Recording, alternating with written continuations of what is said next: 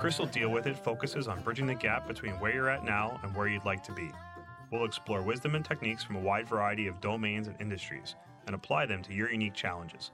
I love developing frameworks, processes, and storytelling metaphors that enable personal and business growth.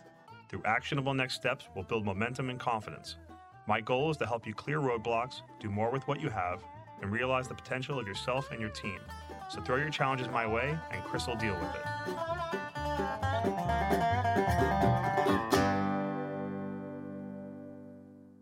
First, an AI statement that all elements of this episode are products of the author, Chris Kreuter, and made without the use of any AI tools. Welcome to episode 33 of Chris will deal with it, part 1 of our summer principles series, Live by the Law of Expenditure. This episode can be listened to by itself, but for greater context, refer back to the intro episode number 32. Note that all the principles in this series are what work for me. They allow me to thrive and live my values as best as I can. I'm not advocating for the adoption of my specific set of principles. Rather, I'm attempting to showcase the power of principles by providing some more context on how they can be defined, codified, and embedded into the thoughts and actions of our lives. So let's get to principle number 1. Where does the principle of the law of expenditure come from? There is more to be gained and lived in expending our time and energy rather than in receiving the time and energy of others. There are strong roots to this from Stoic philosophy, but this one really evolved from my lifelong learning towards building and creating things. It's about serving others using the skills, abilities, and resources that are at our disposal. By framing it as a law, it's a reminder that the benefits of expenditure are always there to be realized if the right effort is given. Why is this principle important? Our time in this world is limited. It can't be refunded, so how we use it defines our true intentions. Creating, building, serving are all expenditures that bring greater joy than receiving.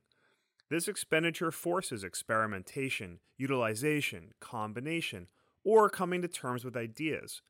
An expenditure comes with risk. It can expose more of our true selves, yet it can be exhilarating. In my opinion, output is where life is truly lived. It's also a reminder to value the expenditure of others, which can come in so many forms. How much of the efforts of our world go underappreciated, yet hold tremendous value? For example, the crew who laid our town's sewer pipes decades ago, the design and manufacturing teams that created the microprocessors that I'm using to help create this podcast, the unheralded novel that makes you question your perspective of the world, the cashier who takes the extra time to double-check your order. There's countless other examples.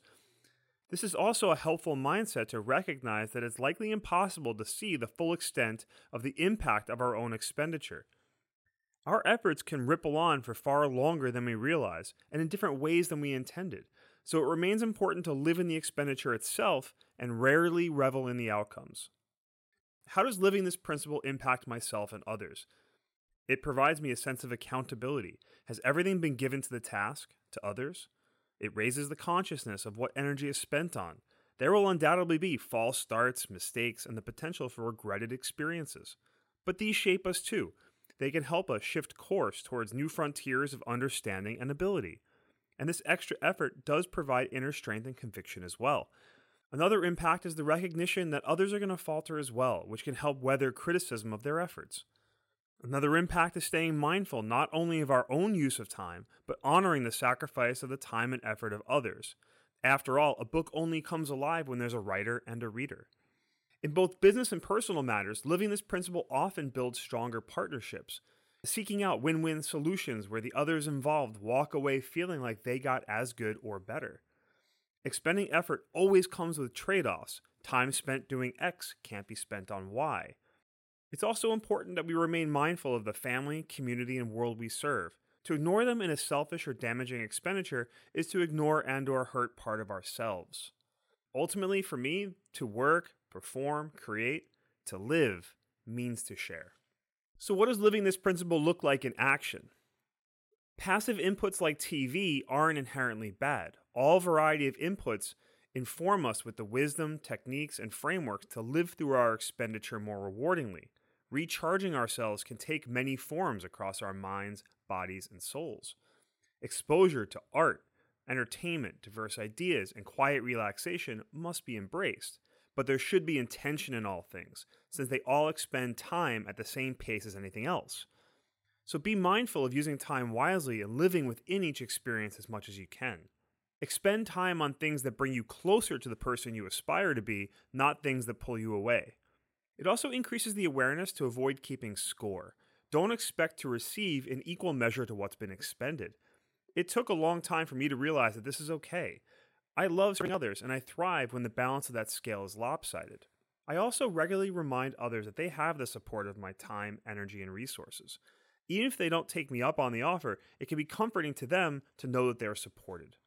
So I mentioned Stoic frameworks for this principle at the start, so I'll end today's episode with a quote from one of Seneca's letters regarding time.